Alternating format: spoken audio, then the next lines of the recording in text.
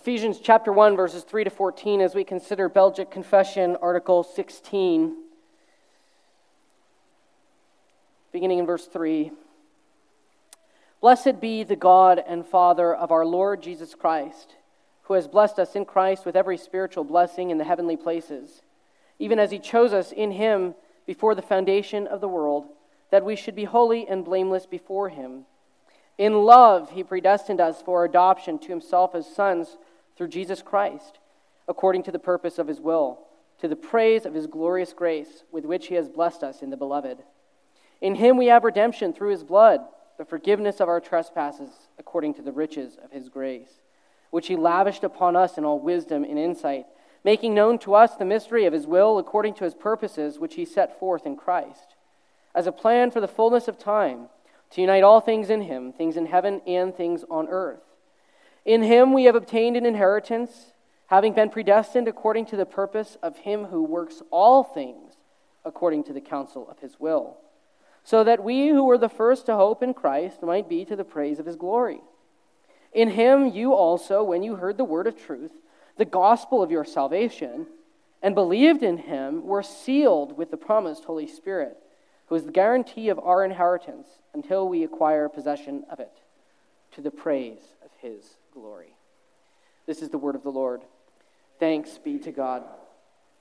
We also are going to turn to Belgic Confession, Article 16.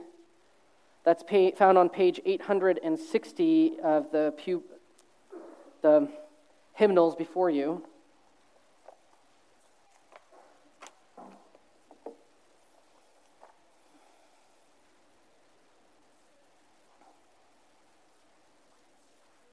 Belgic Confession, Article 16.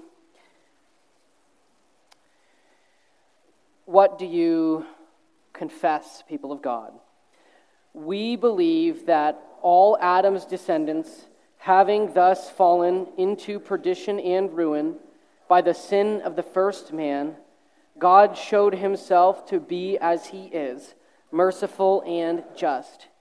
He is merciful in withdrawing and saving from this perdition those whom he, in his eternal and unchangeable counsel, has elected and chosen in Jesus Christ our Lord, by his pure goodness, without any consideration of their works. He is just in leaving the others in their ruin and fall, into which they plunged themselves. Will you pray with me? Our great God and Father, truly it is a blessing that we know of your electing and your saving power before the foundation of the world. That is something that only you have revealed to us, and we ask now as we consider such a beautiful and yet complex truth that you would give us clarity of mind and encourage our hearts with it. For we ask in Jesus' name, amen. If you look down at the outline before you, you have the introductory statement, which my hope is that it's a succinct summary of the whole of this article in the Belgic. God is extraordinarily gracious and just, choosing those whom he would save before the foundations of the world, that he might pour out on them incomprehensible blessing. If all you get from that is that he chose you before the foundations of the world, according to his wisdom, we're in good shape. So as we consider that this evening, we're going to move then to number 1, the context of election. When we think about election, we must begin with God's plan for the theater of history, the glorifying of his name and the revealing of his nature. Here's what we mean by that. Election and all of these things reveal what we don't and cannot otherwise know about God. The whole thing, all of creation, his whole plan, the way that God has designed the course of redemptive history, reveal to us who God is and what he is like. We would not know God, in other words, we would not know God as just or as merciful if he had not decreed the fall and if he had not decreed to elect us in Christ. It is only in the context of these things, it is only in the context of our corruption, of man's fall in Adam, and of God's justice for it, an electing grace that we come to know him as gracious, and that we come to know him as merciful, and that we come to know him as a just God in the particular way that redemptive history reveals him to be so. If it were not for the fall, if it were not for the course of redemptive history, we wouldn't know these things about God in the way that we do. And that fulfills his grand scheme in redemption, that his name would be glorified and that his people would know who he is. So then the question is raised, how do we know about God? Letter A. God's justice is revealed in response to the guilt and impurity of man's sin. Now there's a particular nuanced point that we want to make here, and a particular wisdom of the Belgic Confession in the way that it treats this topic. They think about election in the context of man having already fallen into sin. Now, if you're familiar at all with perhaps some of the more complex theological debates, you'll recognize that this is dealing with a debate within Reformed theology between infralapsarianism and supralapsarianism, and those are very complex terms, and what they mean is, as we think about the way that God decreed, the order of God's decrees for both election and the fall, it's asking which came first. The infra position says that the decree of the fall came first, and then the decree to elect, and supra has that switched. It is the decree to elect, and then the decree to the fall. And the point that the Belgic is making is, at least it infers from the way that it treats this subject, is that we approach this topic thinking first about the fall, and it's a particular wisdom of theirs. And at the same time, if you don't understand any of that, it's okay. It's a complex debate. Don't worry. The important thing for us to know as we approach this topic is that God has always had in mind, regardless of where the decree of the fall falls, God has always had in mind his saving plan. It has always been his intention to save his people. Now, to simplify all of that, what that really means is that we can't really think about election without thinking about God's justice and without thinking about man's sin. We can't think about election without thinking about God's justice and man's sin. Otherwise, what we're doing is we're begging the question. Now, to beg the question is actually to assume the conclusion. If we begin with election, what we're doing is we're assuming that election needs to happen. We're assuming God's justice. We're assuming man's guilt. And you see this reflected in the way that the Belgic Confession opens this article. It begins by a brief introduction to election and then a long comment on the guilt and the impurity of Adam's sin before it declares that we know God as he is, both merciful and just. Now, once we recognize that our first and our biggest problem, this is actually a very helpful perspective for the Christian life. It's something that's important for us to think about, because if we start in this place of our recognition of our sin and God's justice, we're doing ourselves a favor. Our biggest problem is that by nature we are children of wrath. We are deserving of God's justice and his eternal condemnation. Our biggest problem is not that life is difficult. Our biggest problem is not that we are lonely. Our biggest problem is not a financial crisis. Our biggest problem is that we were once children of wrath. Once we've come to terms with that reality, then we're in a context to consider the doctrine, the beauty and the goodness and the graciousness of God's election. Now we can talk about mercy. So letter B. It's only in the context of God's justice and our sinfulness only in the context of God's justice and our sinfulness can God's mercy and grace be revealed. Mercy requires punishment for mercy to exist. You can't have mercy without punishment. It also requires a just God. Both of these things are now on the table. Both of these things are now established. So we are in a space to talk about them. Now, there are some who would say that there is mercy and there is grace, at least when we look at the actual unfolding of events in history, there is mercy and grace before the fall. And part of the reason that they might come to this conclusion is that instead of classifying the covenant of works, that covenant that God made with Adam that covenant of works that God made with Adam to do this, to obey all of his commandments and thus earn eternal life, they would classify that not as a works covenant, but as a gracious covenant, insisting instead that God graciously condescends to enter into relationship with Adam. We want to disagree with that. We only know grace and mercy after the fall, after man has already put himself in a place where he is deserving of God's justice and yet receives mercy and an undeserved gift in light of that. We see this reflected, for instance, in 1 John chapter 4. In this, the love of God was made manifest among us, that God sent his only Son into the world so that we might live through him.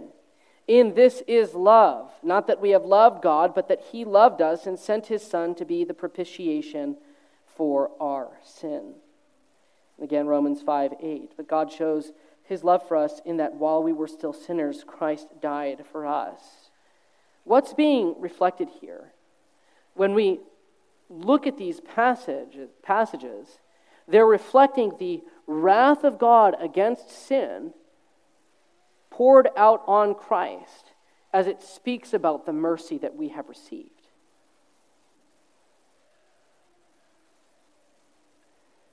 It's in the context of God's justice and our sinfulness that God's mercy, his extravagant mercy, his extravagant grace is revealed. Instead, he elects us and pours out wrath on Christ.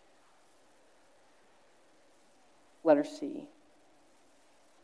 The fact that God is as he is, both merciful and just, is good news. If you'll glance over at Ephesians chapter 1, verses 11 to 14 with me. In him we have obtained an inheritance, having been predestined according to the purpose of him who works all things according to the counsel of his will, so that we who were the first to hope in Christ might be to the praise of his glory.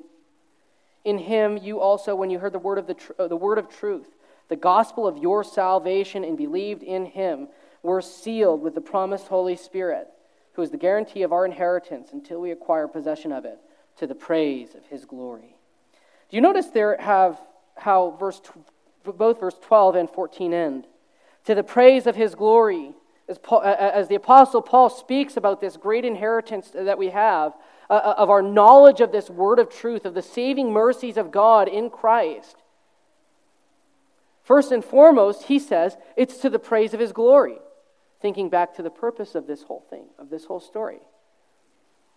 To the praise of his glory, that his people might know him. But also, in this context, we come to see God as both just and merciful. Now, here we'd want to pause and we'd want to say, the giving of mercy does not mean that God ceases to be just. He's both. And that's important because it teaches us that God is reliable. It teaches us that God does not change willy-nilly to suit his own passions. And what that means, if he is reliable, is that if he is also merciful, while remaining just, then he will ensure that mercy is accomplished for his people. You know, if justice ceases as he gives and accomplishes election for you, you could not trust his decree of election. If God suspends his principles of justice in order that he might make mercy available, you can't really trust that decree to elect is confident and it's sure. This is something I think that people do regularly in our day and age. They suspend God's justice at the expense of his love. And we don't want to do that. It's good news that God is both just and merciful. And it reveals to us that he has extravagant grace. It reveals to us that God will do whatever is necessary to satisfy his justice in order that you might have mercy. And we see that most brilliantly displayed on the cross in Romans 5:8 and 1 John chapter 4. God's punishment upon Christ shows what your election actually means and how blessed you are to possess it. Now you know. This penalty was reserved for you, is now poured out on the only begotten Son of God. And he had to do so. He had to pour it out. Both had to be true. God is as he is, so that your election, your status before him, and his commitment to give you mercy is sure and unquestionable. Number 2, the mercy of election. He shows himself merciful by the fact that he chooses to save at all. So we've seen in number 1 that God has a plan in history that his people would come to know him and magnify and glorify his name. Now we move to consider more specifically election, that being that God predestines before the foundations of the world those whom he would save.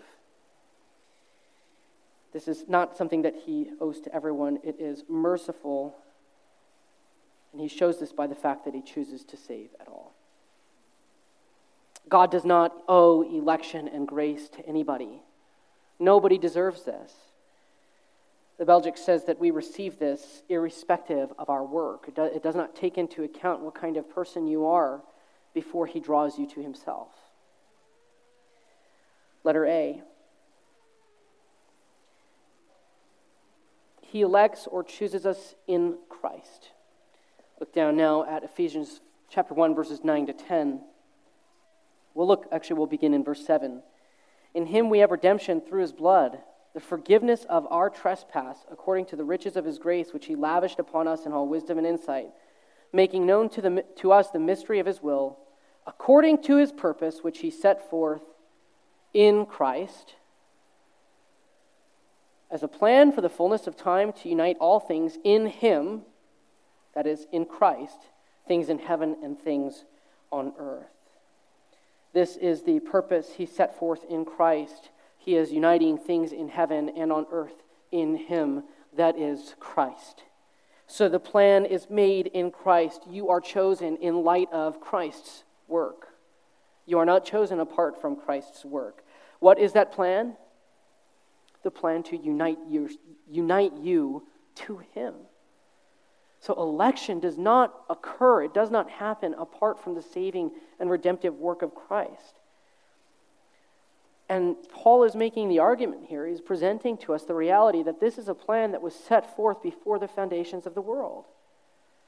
So to say that this is a plan that was set forth before the foundations of the world, to say that we were chosen according to his purpose that's set forth in Christ is what I want to call a reference to or code language for the covenant of redemption. If you're new to Reformed theology or you don't know what the covenant of redemption refers to, it is that covenant that God made with the covenant that the God the Father, God the Spirit, and God the Son made before the foundations of the world.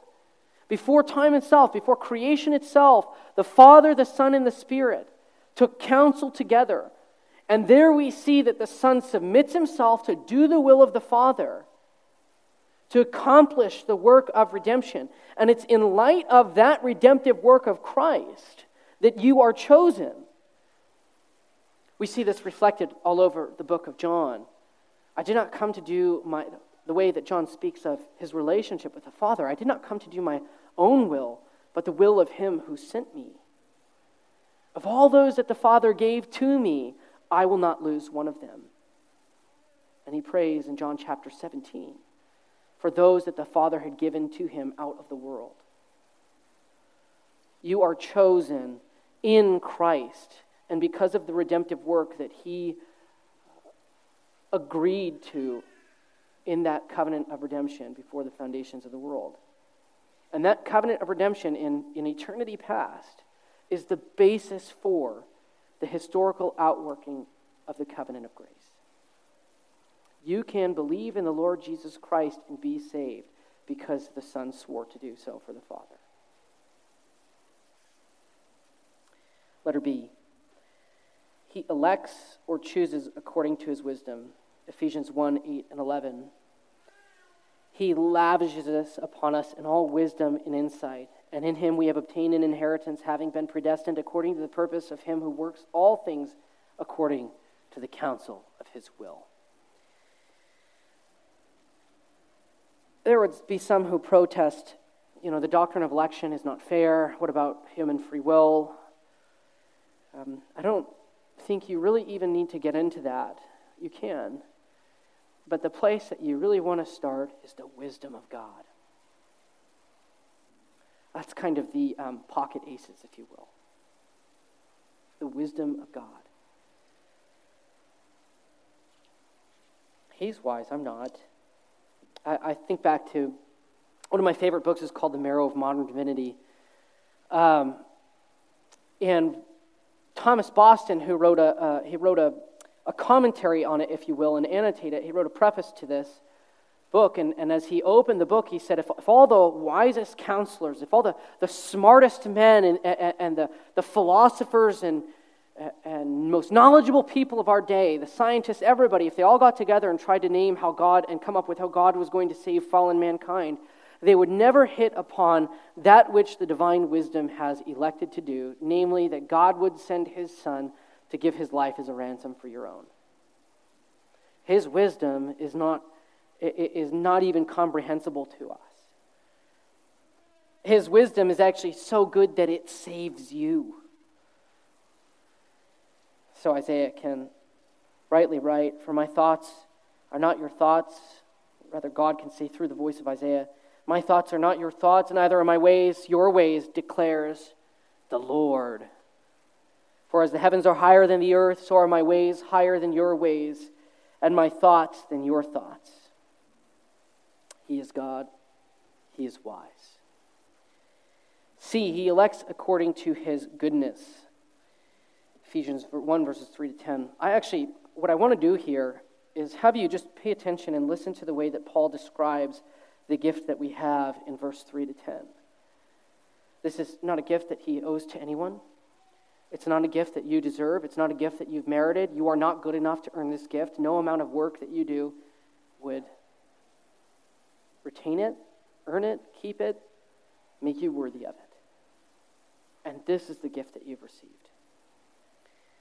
Blessed be the God and Father of our Lord Jesus Christ, who has blessed us in Christ with every spiritual blessing in the heavenly places, even as he chose us in him before the foundation of the world, that we should be holy and blameless before him. In love, he predestined us before the foundation of the world, that we should be holy. In love, he predestined us for adoption to himself as sons through Jesus Christ, according to the purpose of his will, to the praise of his glorious grace with which he has blessed us in the beloved. In him we have redemption through his blood, the forgiveness of our trespasses, according to the riches of his grace, which he lavished upon us in all wisdom and insight. Look at the extravagant grace. Lavish is not a term that we use to describe kind of like there's a way that we sprinkle salt. It's not very lavish. It's a pinch. He picks a scoop and don't do this with your food, but he dumps it. He is not reserved as he pours out his blessings on us. He lavishes it upon us in all wisdom and insight. And he does so according to his goodness. Number 3, the justice of election. God remains just and merciful even when he passes over some and leaves them to their ruin and damnation. He remains just and merciful even when he passes over some and leaves them to their own ruin and damnation. Just because God chooses one and not the other does not mean God is capricious or unkind. He is not stingy. He does not owe it to anybody. It is his gift to give. He remains as he is, both just and merciful. So how's that work? Letter A. When God elects, he also determines to pass over some who will remain under his wrath for their guilt.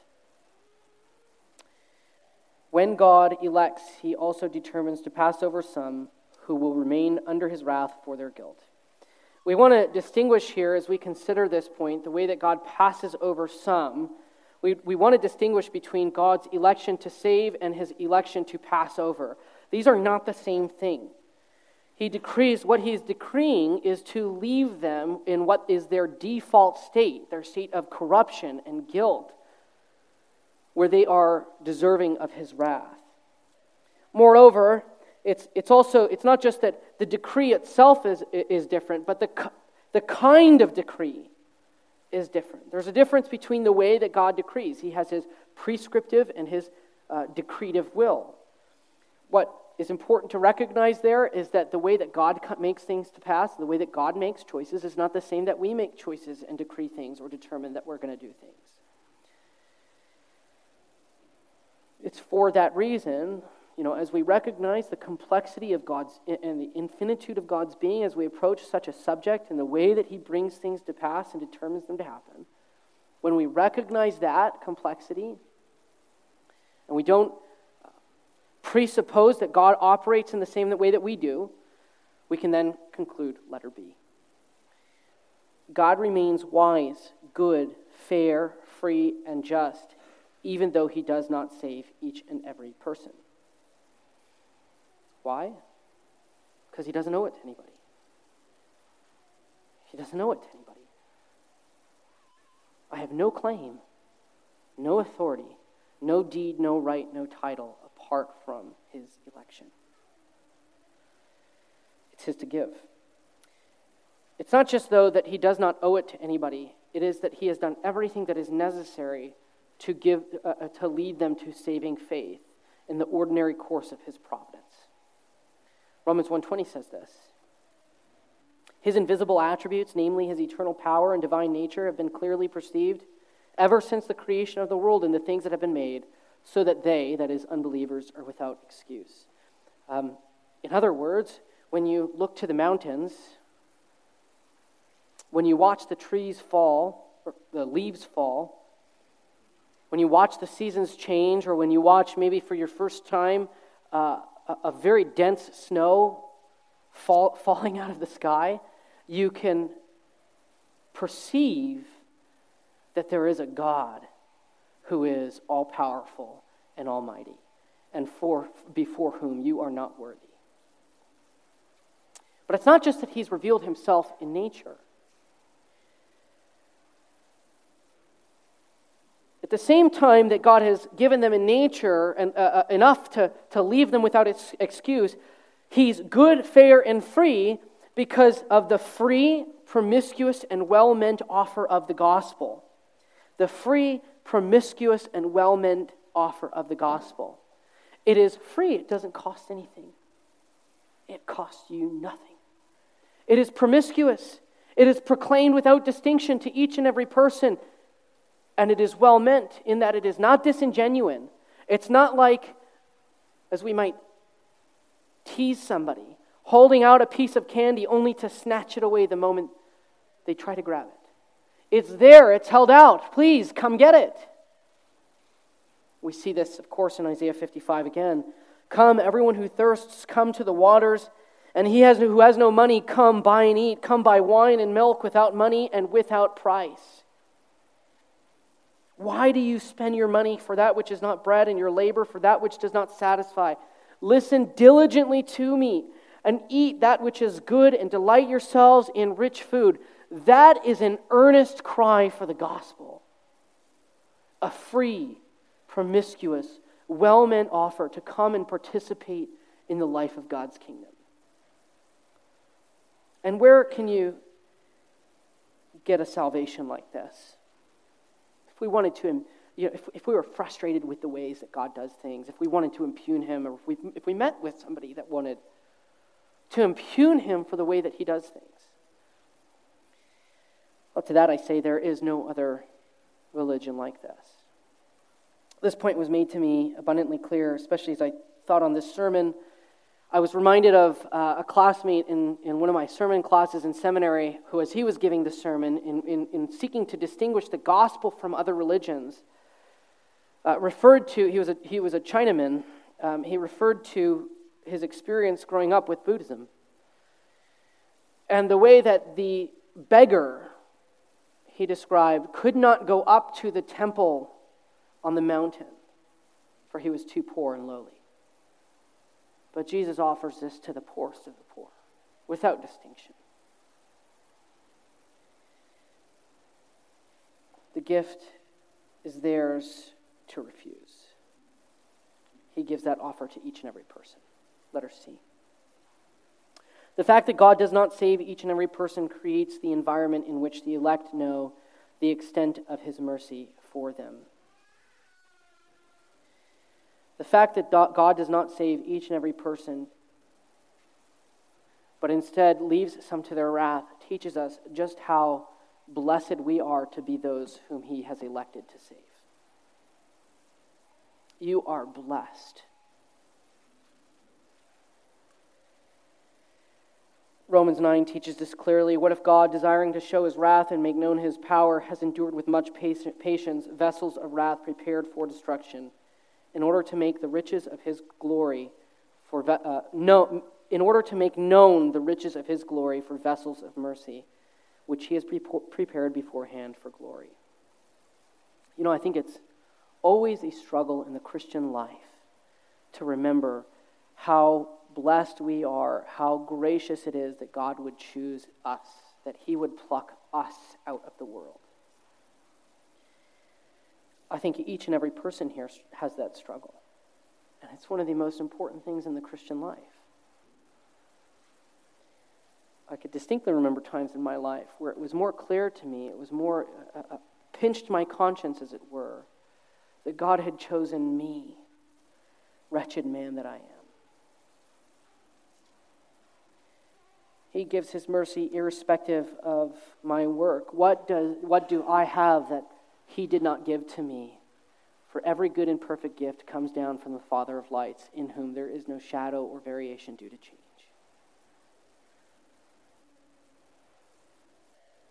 I think it's important to recognize how, I don't think the word lucky is the right word. That's why I keep referring to blessed. It's important to realize how blessed we are in this regard, because we're also called to make this election sure. And recognizing our blessedness as the elect is one of the essential components of how we go about making that election sure. That's 1 Peter chapter 1, verses 3 to 10. And for the sake of time, I won't read the rest of that passage.